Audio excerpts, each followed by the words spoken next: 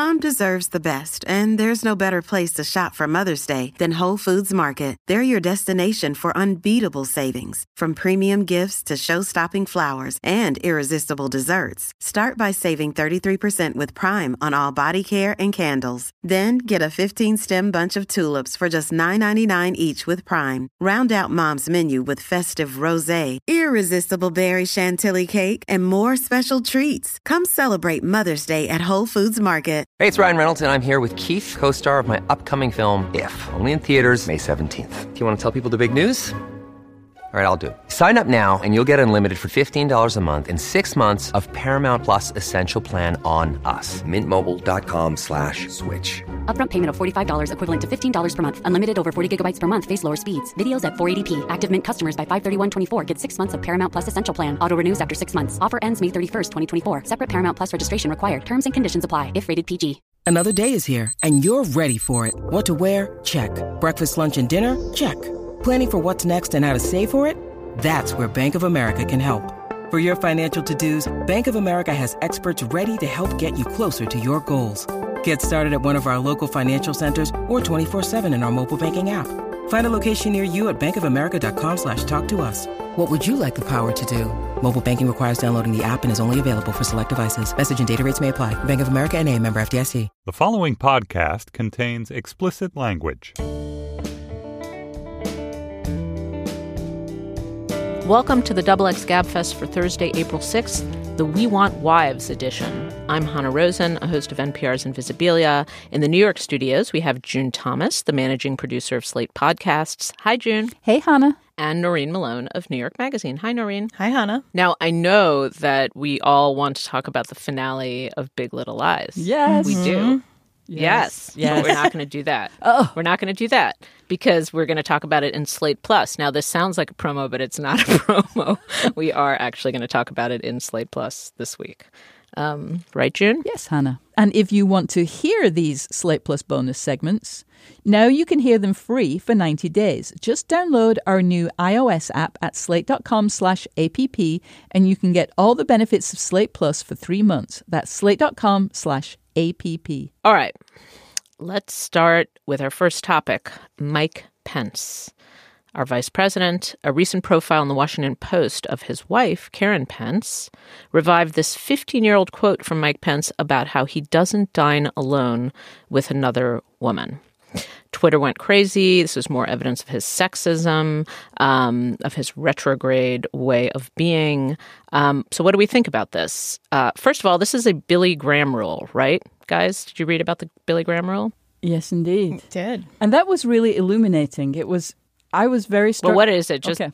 So Billy Graham, the famous evangelist, came up with a series of, I think, 5 rules, but one of them, the one that seems to have stuck with us today and has been adopted by other people, is that he was never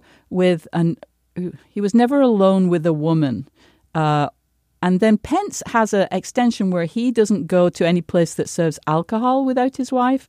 I'm not sure if that was a Billy Graham rule. I think maybe that's a Pence corollary or something. But yes, the Billy Graham rule is that never be alone with a woman.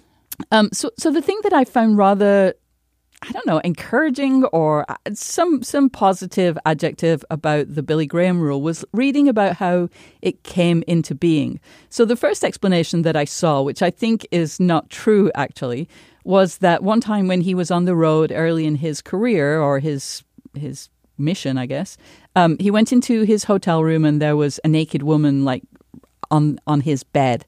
And he felt that, his enemies or maybe even the devil was trying to tempt him or pull him off the path of his religious mission. Another explanation that I think actually has more truth to it was that he was on a retreat with a number of other evangelists and he asked them to come up with a list of things that often, typically, I suppose, brought down religious missions or evangelists. And they had this whole series, the person who wrote about it said that they all came up with pretty much the same answers. And it was about money and about, various adultery. Things. And then, but the one that's really stuck was about adultery and, licentiousness and the sins of the flesh. And so, that's why and when Billy Graham came up with this rule, which he, stuck with well into his 80s, when, the sins of the flesh would have been more of an achievement than a sin. No, but Hannah, you must have had a lot of experience with this rule or come into contact with it a lot because of you've done a lot of work with evangelist Christians, right? Yeah, and I never dine with a woman alone, so that's it's one of my personal rules. It was interesting. I have spent a lot of time among evangelical Christians. I spent a lot of time in a homeschool evangelical college, which I wrote a book about. And I would say two things. One, there's part of me that sees the rule as kind of interesting and healthy. Like I almost think of it as you ever talk to people who are in open marriages? Mm-hmm. And you know how they're like super honest about temptation and needs and stuff like that? It's kind of weirdly the same thing. Bet they'll both love those comparisons. I know. They both love it. But it is kind of an open acknowledgement that people want to stray and people will be tempted and that marriage is actually difficult. Like there's a kind of twin honesty. They both land in a totally different place, but there is a similar beginning of the conversation, which I've always found interesting, as opposed to people going in and saying like, we will love each other forever and everything's going to be great forever. Like there's a weird honesty to it. Mm-hmm. On the other hand, I would say on the ground, when this rule permeates a community, and we haven't made that distinction yet between like, what are your rules for your individual marriage and do I care? Or what are the rules for the community? But when the rule permeates a community, it actually weirdly puts temptation and sex everywhere. Yeah. Like you go into an office, and I remember this from being around evangelicals all the time, and it's like the dude will leave the door open, or you drive in a car with someone and they'll insist that another person come in the car with you. And honestly, like it never crossed your mind that you could get with this guy ever. And then suddenly it's like, oh, is he just restraining himself because he's just so into me? Like it puts the possibility of what's the right word here? Sin, absolutely in every tiny stupid interaction that you have where it otherwise would not be. So that's the weird twinness of it on the ground. Yeah, it seems like it sexualizes situations that I would not have thought of as sexual. Like having a meal with a coworker who happens to be married wouldn't really cross my mind that was like a Temptation Island situation. But in this framework, it that's the starting off point. It's very. I think that's what people find so strange about the rule. It's like you then get this image of Mike Pence as like uncontrollable animal, and you're like, wow, really, that guy? And it just. I mean, I know that it. To them, it's a symbol again, and like. Someone else's marriage, not my marriage, but to them it's a symbol of the strength of their marriage. But to me, it's like, if your marriage is strong, you should be able to have lunch with a woman and not be like worried about straying the whole time. That is what's so strange to me. It seems to like underestimate the bond. Right. And I have to, as any discussion of this topic, you always have to, spend a moment to say, this is your marriage, this is your, all of that. I'm just going to stipulate it. But the thing that bothers me about it is there's a kind of a foregrounding of ego. Like you almost say, if you're a person who lives this rule, you're almost saying, I'm pretty important. Peeps are going to be after me. They're going to be throwing themselves to try and take me off my mission. Right. And, because after a certain point, it's about people taking advantage of you and trying to bring you down and trying to cause a scandal and, like Russian prostitutes putting on a show on you, for example. common thing. And okay, now Mike Pence is the vice president of the United States. Sure, he's somebody who people might want to mess with. But, when you first take this role, and apparently they took it on early in their marriage, it just feels like it's elevating your status in a way that's immodest and in a way that kind of puts me off that person as far as just on a human level. But why can't it just be like we're all stray and we're all frail, and do you have to be really like a big dude in order, or a big woman to recognize that there is, that you in a long marriage might be tempted, and that's kind of a thing? It just feels to me that the rule will not stop that. If you are, if temptation is something that you're going to be prone to, or that you feel that you're constantly fending off, let me tell you, you're not going to succeed in fending it off. If that's an issue, that's an issue. It's not about your religious beliefs or your status in life. Maybe it's just time to accept, if you're so sort of wrapped up in temptation and possibility of adultery, then that feels like something else is going on. There's a childishness to it that also kind of bothers me. Like, if you're an adult, you can be in a social situation with other adults. And if you can't, then it just feels there's a huge immaturity to it to me. Like, you know what? If you're in a professional setting, you need to just be professional and not be bringing sex into it and, the possibility of temptation. Kind of what you were saying before, Noreen, like, just grow up. Yeah. Okay, but I'm going to play devil's advocate for a second. All right. I was getting a drink with a friend who is a married woman, quite liberal, and she said, well, my first reaction upon reading about this and seeing all, everyone on liberal Twitter, like, making fun of it, she was like, who's my husband eating dinner with? Who are those bitches? And then she was like, and then I thought it through, and like, he has female friends and like whatever, I'll be fine with it. But there is this first, I think different situations vary widely, right? Mm-hmm. Like I'm sure that she would not have had that reaction had she heard that her husband was having regular dinners with a work colleague. But if he were having regular dinners with like, an unmarried work colleague, let's say, she might have been upset. So I think it's just the hard and fast ruleness of it that seems odd. Whereas like I think probably most married couples have not like quite as clear a version of this, but they know perhaps that there are situations that might be a little funny. I have to say, though, that I like the ruleness of it because if you're going to do it, okay, this probably contradicts some things that I've already said, but if you're going to do it, like, do it across the board, because I see myself like, I don't normally have dinner with women, but I'll have dinner with you. You're like, what? So I'm not your type? Is it something about me? Like, that would be really insulting. Right. So, like, you've got to kind of be consistent about it so as not to be rude. Right. What about the sexism, the potential sexism of it? So the real problem with a rule like this is that, he's a public official. He has women working for him. He hires women. Does it put women at a disadvantage if he makes this across the board rule in his professional life that he can't effectively have a casual social interaction with a woman who works for him? Like, does it put the men and women who work for him on a not even playing field? I think that's what people were objecting to in general. Yeah. I mean, I think that you want to be able to say, oh, you don't have to do lunch, you don't have to do business over dinner, you don't have to do business over lunch even.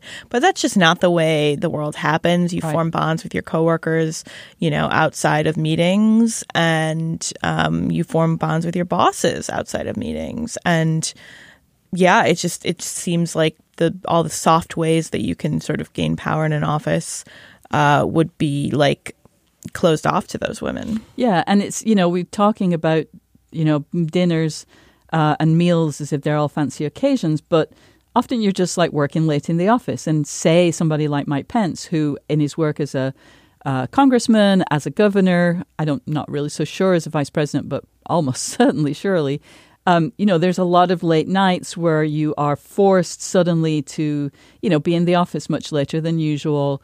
Food appears, like, what does a meal constitute? Does everybody have to scatter when food is served? It's I also think that we should point out that there may be women who live this rule. When Ruth Graham wrote about this rule much more sympathetically than many of us have, because like Hannah, she's spent time reporting in evangelical communities. and, was not as freaked out about it as many of us are. And she spoke with various pastors and so on, and one of the pastors was a woman. So, we also need to remember that sometimes women will be putting themselves in this position and taking on the Billy Graham rule.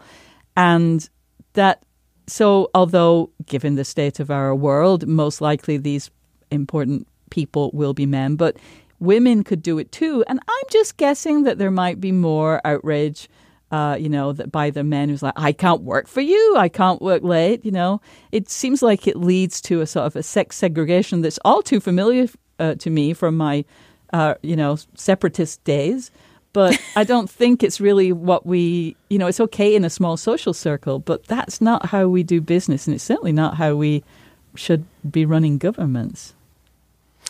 Yeah, I think as an individual marriage rule, you do what you will. I actually thought that Ruth Graham piece was excellent. Like, she brings in a quote from Ta-Nehisi Coates talking about his own marriage and how he has, what does he call it? The gate latch rule? Guardrails.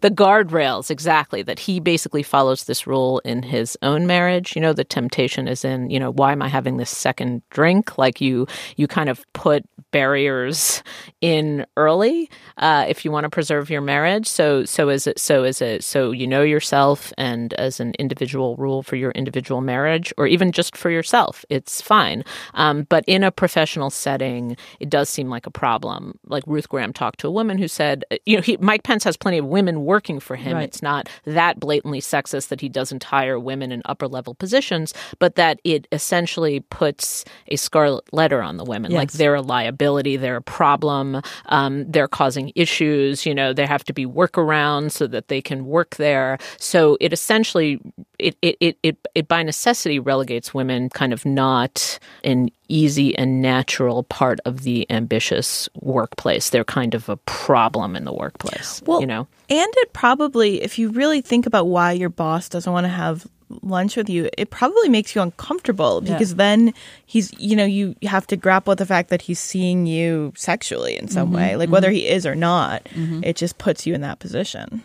Yeah, I like what you said, June, that actually sort of a mature professional person, like, it's a rom-com trope, right. Can women and men ever really be friends? It's not like we don't understand that this is an issue, but as reasonable grown-ups, we can just kind of keep that in check, right? Like, even if you're attracted to somebody you work for or with, if you want to maintain your professional relationship, you just kind of work through that, Keep it going. Attracted to people in the office. That's weird. All right, listeners, if you have any similar rules in your marriage, any equivalent of the guardrail that you put up for yourself, we are curious. Let us know about it. Tweet it to us or email us, xgabfest@slate.com, or go on our Facebook page and let us know. This is the story of the one. As a maintenance engineer, he hears things differently. To the untrained ear, everything on his shop floor might sound fine, but he can hear gears grinding or a belt slipping. So he steps in to fix the problem at hand before it gets out of hand. And he knows Grainger's got the right product he needs to get the job done, which is music to his ears. Call, click Grainger.com, or just stop by. Grainger, for the ones who get it done. All right, our next topic, abortion on television. After years of tiptoeing around the topic or surrounding it with shame and tears, TV is taking an increasingly blasé attitude towards abortion. Shonda Rhimes has worked it into many of her primetime dramas. Our best example is from Crazy Ex-Girlfriend. It involves middle-aged mom Paula, whose doorbell rings and her teenage son says, offhandedly, "Mom, I'll get it since you just had an abortion."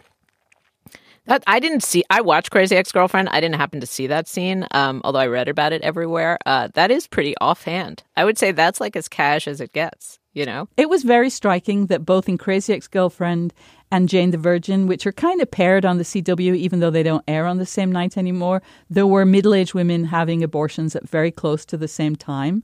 And it was just, it felt like we're in a new era.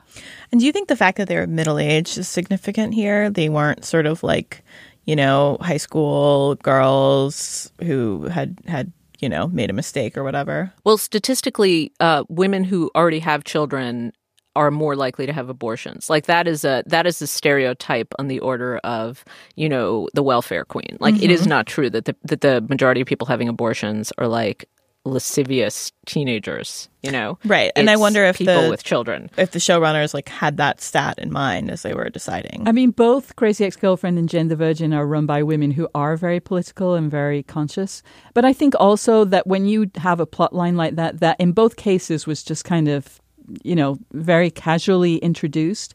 In Jane the Virgin, Jane's mom, Jomara, discovered that she was pregnant after having an affair with someone who she wasn't in love with.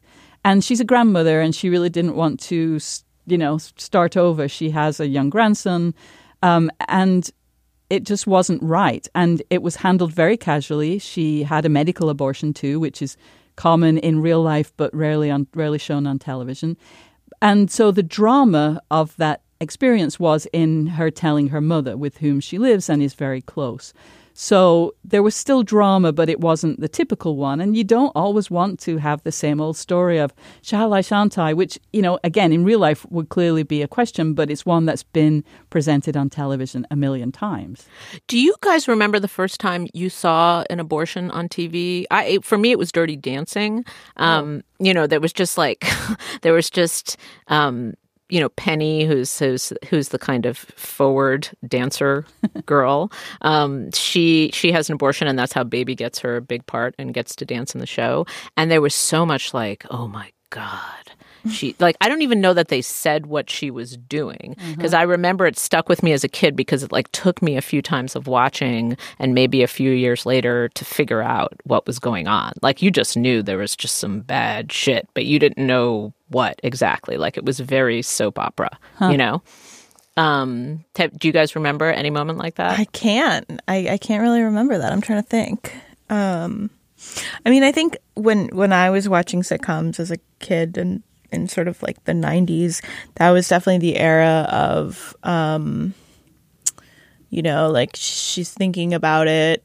Oops, there was a miscarriage that very conveniently happened. You know, that has been something that TV creators relied on just because it sort of got you out of, it's like, get out of school free card kind of thing. Like, you had the, you know, the wrestling with the moral implications of it, but you also didn't actually have to show your character making a choice that, you know, might alienate some viewers. I mean, and let's face it, there is kind of a logistical element here of where, you know, TV showrunners, TV writers want drama. They want to have dilemmas. They want to have questions that characters are pondering. Usually the characters in shows are of childbearing age, but they very rarely want to actually introduce a child, because that's just, you know, that's just a big headache as a showrunner. As for making your show, it's just going to introduce a lot of logistical nightmares. So, you know, it's not altogether surprising that they wouldn't want to actually introduce a child, but there's now, you don't want to keep doing the same thing over and over. Well, and on Girls, which we've all been watching this season, I think, and it's no spoiler to say that Hannah is pregnant, and the shock there was not the sort of surprise twist was that she didn't choose to get an abortion, because, you know, Girls in its like second episode ever showed a character going to get an abortion, and she didn't actually get it because she got her period. But like the like, everyone is very worried about Hannah having this baby because they don't think that she's capable. I was wondering what we think would be good or realistic for the portrayal of abortion, because you don't want a situation like you had earlier on where it was soap operatic and absolutely full of drama and horror. But you do want a situation where the range of decisions are represented. Like Hannah's decision, she decides to have the child. Maybe an obvious child, the Jenny Slate movie, which I saw, it's kind of, it's not blasé, I wouldn't say. It's not like Crazy Ex-Girlfriend. It's just, it's a thing. You know, Yeah. It's not a huge big thing. It's just a thing. It's like a plot line. Like you see them actually go to the doctor. I mean, it's a thing she has to kind of wrestle with, and it is maybe slightly more of a logistical thing than it is a kind of moral grappling. But I think probably there's a truth in that. Like there's a range of ways that people respond to that situation, and you want that range of ways reflected on television. I don't want to underestimate, or let's not exaggerate the casualness with which Paula chose to have an abortion on Crazy Ex-Girlfriend, although there was that great line when, you know, her son says the thing that she said that you mentioned earlier, Hannah. It wasn't just something that she undertook easily. She was having problems in her marriage. She really wanted to go to law school. This is a woman in early middle age who has felt frustrated with her career and is the world's greatest paralegal, but wanted to go to the next step in her career. And there were many practical factors. So it wasn't that she just undertook it casually. It just was the best thing for her. It worries me if the portrayal becomes too casual, frankly. We'll get to this in our third topic, but I do think we're in an era of backlash. And for most Americans, their views on abortion aren't black or white. A lot of people who are at the extremes on either side do see it that way. But for a lot of people, it is actually this thing that you might, go back and forth on and end up one way or the other. And I think that there can be something alienating if it is just kind of like a tossed off, ha, ha, ha, it's so great. This is how I'm handling this and I'm not even thinking about it. And just in this era of also reproductive rights being restricted, Absolutely. It worries me a little if that becomes, just like badge of honor. We're going to have a cool casual abortion on this show to show how like boundary breaking we are. I don't know that that's what's happening, but like that I think would not be a development that's ultimately good for, the way women's rights are talked about in this country. So the Katha Pollitt book, Pro, talks about this phenomenon. I reviewed the book for Slate. It came out maybe a year or two ago. And her argument is that essentially the right has moved the bar around the language of abortion such that, and Bill Clinton did a lot to help this along, that even the left has adopted the language of kind of moral quandary, so that it's become a kind of necessary evil, and we all have agreed to talk about it as a necessary evil. And what that crowds out of the conversation is the ability to just say straightforwardly, this is not the right time for me. That's not to say that you feel all sorts of things underneath that, but it's perfectly fine for people to say, this is not the right time for me, and for us to all recognize that as a central part of women's advancement. And I would say that maybe the Crazy Ex-Girlfriend plot implies something like that. It's not like a casual ha-ha laugh line. I think the point they're making, and that's true of Shonda Rhimes too, is that in order for her to get to where she needs to be, both in her marriage and her life, she can't have a child right now. And that's a perfectly reasonable decision that one should be able to talk about out loud, I think. Yeah, I agree. And we should also mention that there was a documentary on HBO it premiered on HBO this week called Abortion Stories. That was a very powerful and very kind of understated in a way portrayal of it. Basically was filmed at a clinic that does abortions. I don't know if it's just an abortion clinic on the border between Illinois and Missouri. Missouri is one of the states where a lot of restrictions have been placed on women's right to have an abortion. And so many women drive hours and hours in order to have terminations across the border in Illinois. And it was a very straightforward, like just women telling why they were there. And it was a great range. Many of the women had children and just couldn't take on another right now. There were lots of issues of poverty, of just access to resources, bad relationships, domestic violence. And the reasons were it's also a lot of women whose babies were not viable.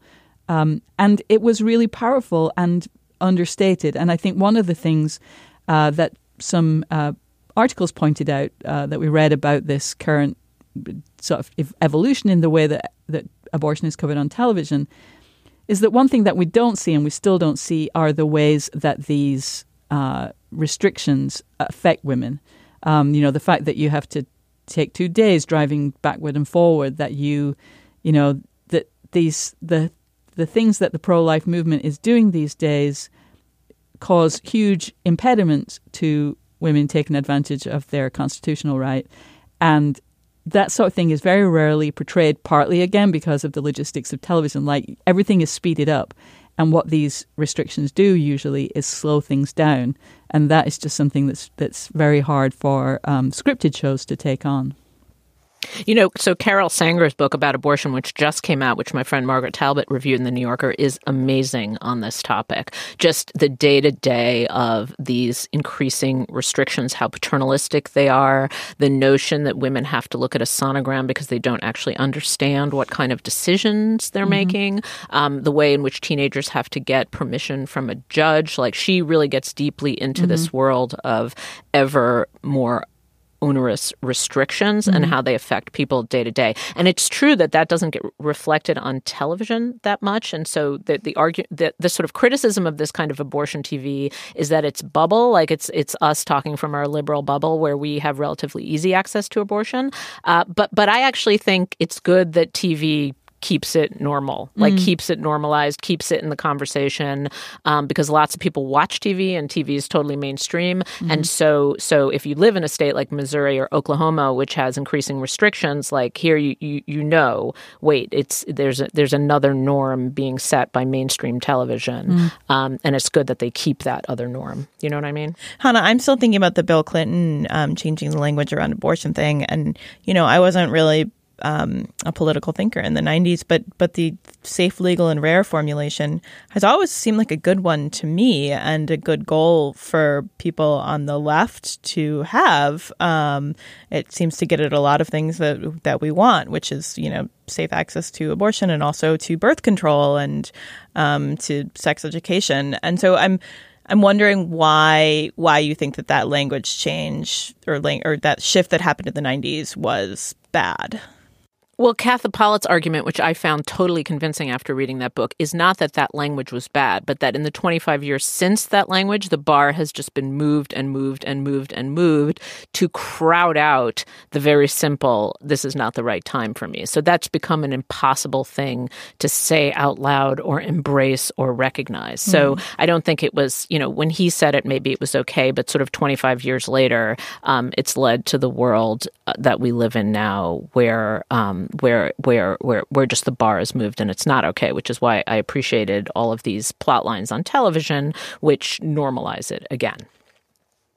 All right. Point done. Yay, Bill Clinton. But sorry. But, consequences. How about that? Can we land at that? Our take on abortion. Yay, Bill Clinton. But consequences. Consequences. That's where we land. All right. Third topic, do millennial men want stay-at-home wives? This one totally alarms me. There's this survey, it really does, that has tracked the views of high school seniors for 40 years. So it's a real survey. This isn't like a bogus study. It's a real survey. It's just a survey about attitudes, but since it's been going for so long, I consider those real because they ask the same questions for 40 years. It has recently turned up a trend that I personally find alarming. Young men are not that into the power wife. So here's a question that they ask. It is much better for everyone involved if the man is the achiever outside the home and the woman takes care of the home and family. So in the 90s, 83% of men aged 18 to 25 did not agree with that statement. And in 2014, 72% only disagreed with that statement. So what the hell? Noreen, you're the closest I got here. What is going on? I am technically a millennial. I would like to say for the record that this is young millennials who believe this, not my cohort of millennials. Yeah, I don't know what's going on. It seems like backlash is the word of the hour. These are people who have come of age, probably for the most part in two-income households, or maybe, households where the woman is the breadwinner. or they have a single mom. All of that has increasingly been common. So it seems like they're looking at the world that they grew up in and longing with nostalgia for something they never knew. Which I hate that explanation. People say two-income households in these stories as an explanation. They're like, these kids grew up in two-income household. What the hell is wrong with a two-income household? I don't think anything is wrong with it. I'm like trying to situate them. It's not like they're saying I want a marriage just like my parents, because that for the most part is not the kind of marriage that their parents had. So they must be reacting. I mean, maybe it's just like kind of a punk thing. Like my parents have this kind of marriage, and so I don't want that. I mean, you know, I also saw some people saying this on Twitter, which is kind of true. Like, who doesn't want someone to like take care of them and, you know, pick up the dry cleaning and do all the laundry? Like, I would sort of like that.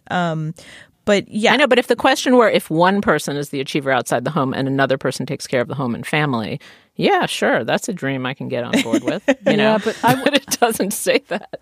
Yeah, I guess that's the problem of a long-running question. If you ask the same question over many years, it's not likely to be a particularly woke question.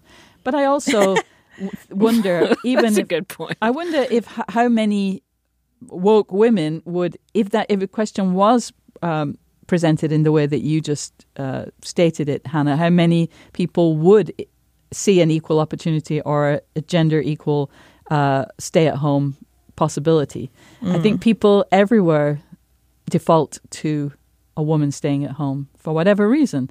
We should also note that so this study was between 1994 and 2014, but then a couple of days later, the numbers for 2016 were released, and those numbers were less alarming. So there was still a rise in like traditionalism among high school seniors, but it was not as pronounced as for 2014. And so I don't think people would have said the millennial men want a stay-at-home wife from the 2016 numbers.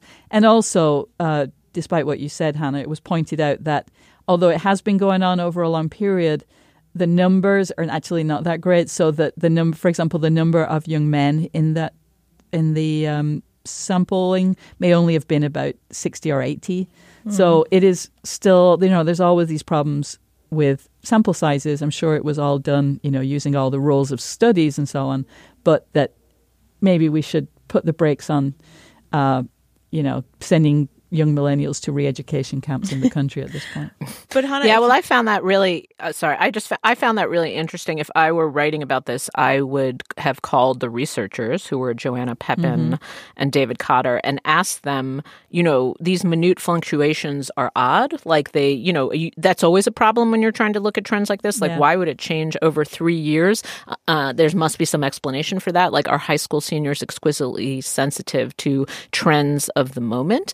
It suggests that there is this kind of like latent nostalgia always there. It's always something that people are nostalgic for because it is a more peaceful setup. It just is inherently, no matter what I would like to think. And so people only feel free to express it at certain moments. Like in the Trump era, obviously, people are going to feel more free to express that sentiment given his marriage, given the signals that are sent out to the kind of, what's the right word for this culture where men have a place and women have a place, which people feel free to embrace at this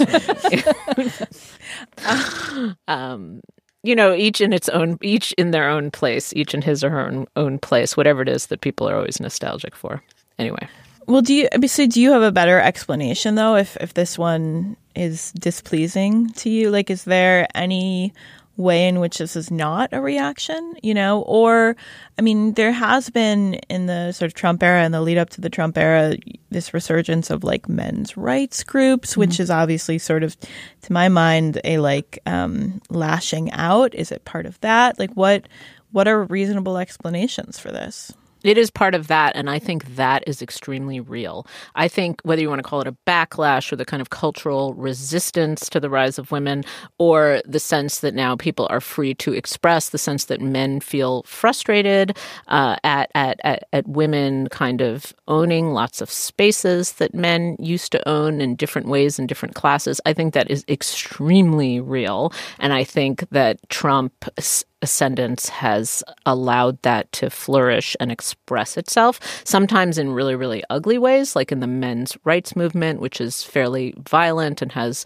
close links to domestic abuse, which people have written about, but sometimes not in violent ways, sometimes in just ways that are nostalgic, like you said, Noreen, like I would like a wife, like I would like for sure. a wife who would be home and taking care of my kids, and, that dinner would be ready and I would not have to come home and scramble and make dinner. Like I really would. I honestly would like a wife.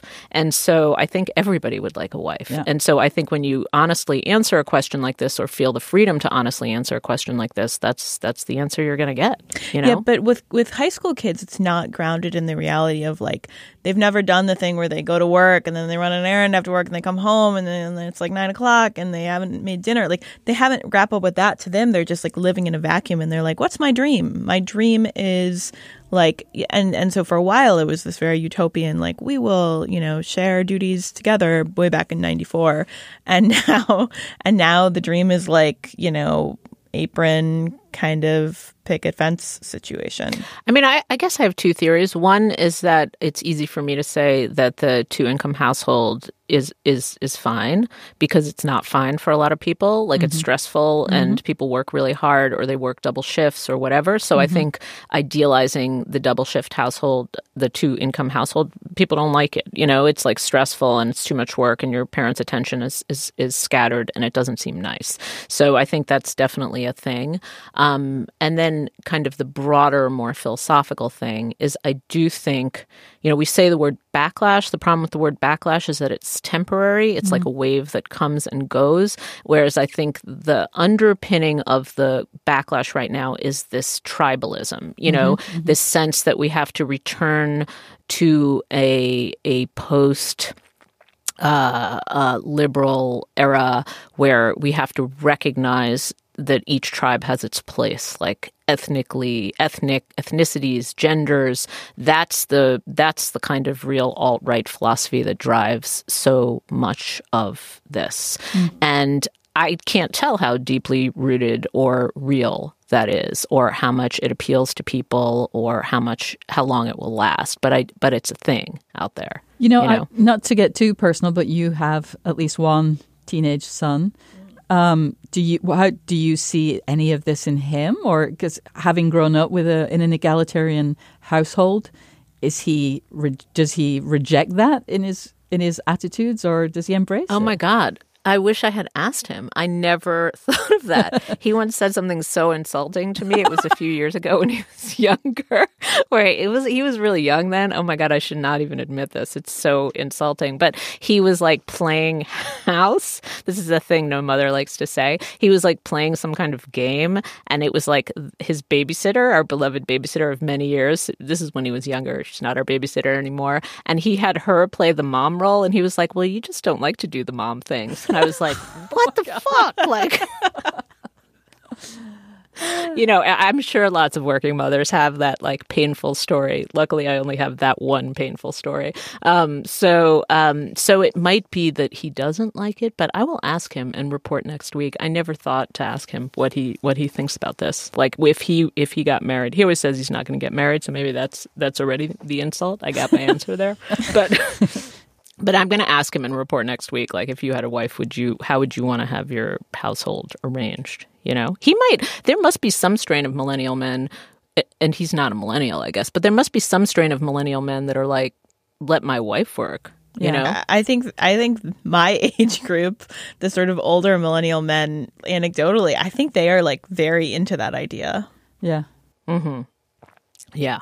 Okay. Well, it takes all kinds. Last question. So we should end every segment that way. It takes all kinds. It takes all kinds. What would if you were dating someone, Noreen, and you knew they answered yes to that question, that they preferred that arrangement? Deal breaker. Really? Yeah. All right. I like my job. I know when it comes down to the practical question, like, so you'll be giving up your job? Like, hell no. But if it's just like, wouldn't it be great if only one person would work? Like, sure, it would be great. But when it's what in the practical nature, in the practical realm, what does that mean? No way. Yeah. Yeah, the person I didn't marry before I married David was the reason I didn't marry him was because I sensed that he, in his heart, answers yes to this question. Like just in the way he talked about life or his mother. I just knew that he thought women working was cute. Do you know what I mean? Ooh, yeah. Like he didn't say anything like that ever. And he was, totally into, I was like just starting to be a writer and he was totally into it. But I could just tell that he thought like it was make believe. Like in the way some people talk about their moms, you're like their jobs are make believe. They're not real. Yeah. Well, you made the right choice. Good call. Good call. Exactly. Thank you, David. All right, let's move on to our recommendations. Noreen, what do you have today? I was on a plane recently and watched a movie that I probably wouldn't otherwise have watched. I watched it a lot when I was younger and really loved it, but hadn't seen it in decades. My Best Friend's Wedding. Great movie. If you haven't seen it in a long time. Is it the Julia Roberts movie? It's the Julia Roberts movie where she tries to break up her best friend's wedding.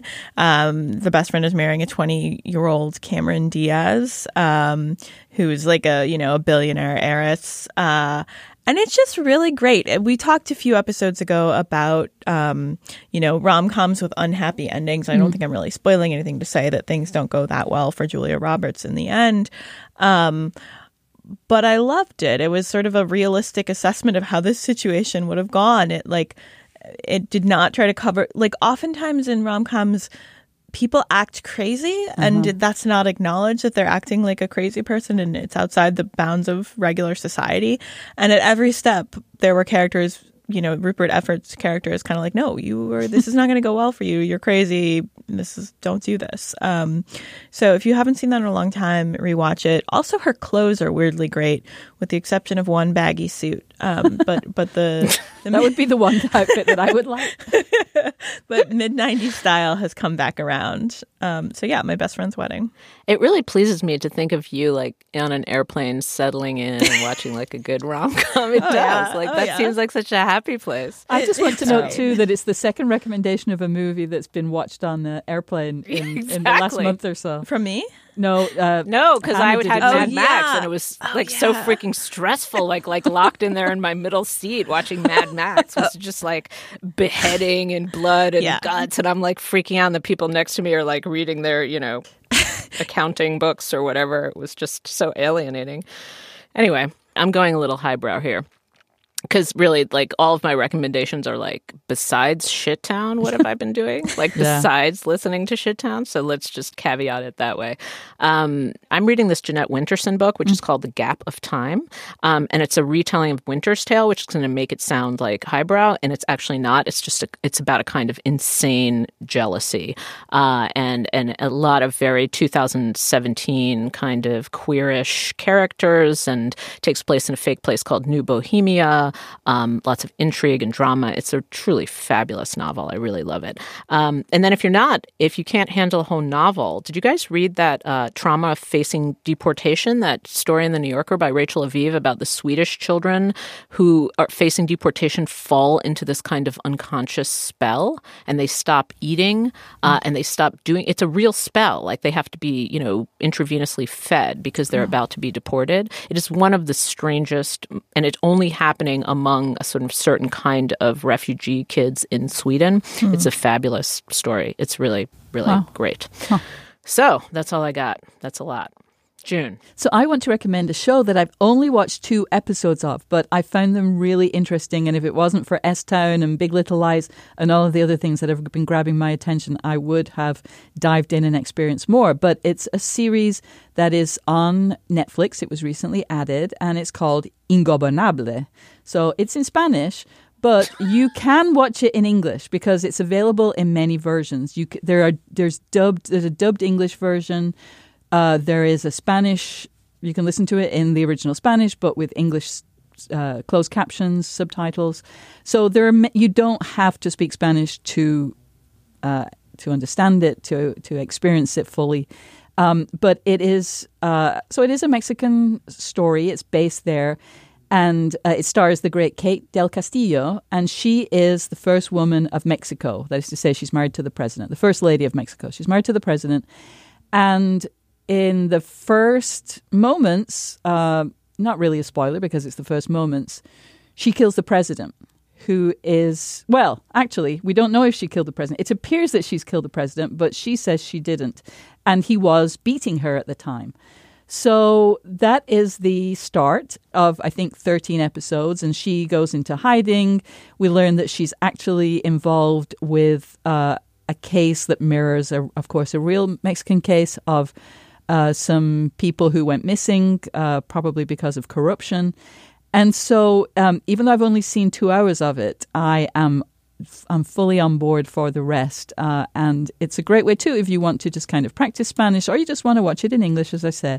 So it's called Ingobernable, ungovernable in English. Sounds great. Yeah. It's got a Latin soap opera, but more highbrow. Yeah. All right, well, that's our show for today. Thank you to our producer, Verlyn Williams. The executive producer of Slate Podcasts is Steve Lickteig. Andy Bowers is the chief content officer of the Panoply Network, and our intern, Daniel Schrader. The XX Gabfest is part of the Panoply Network. Check out the entire roster at itunes.com/panoply. Our show page to get our recommendations or find out what we talked about, slate.com/xx. Facebook page is facebook.com/XXGabfest to leave comments or tell us what you think we should talk about next time. Email is xxgabfest@slate.com, or you can tweet us at xxgabfest. For June and Noreen, I'm Hannah Rosen. We will talk to you again in 2 weeks.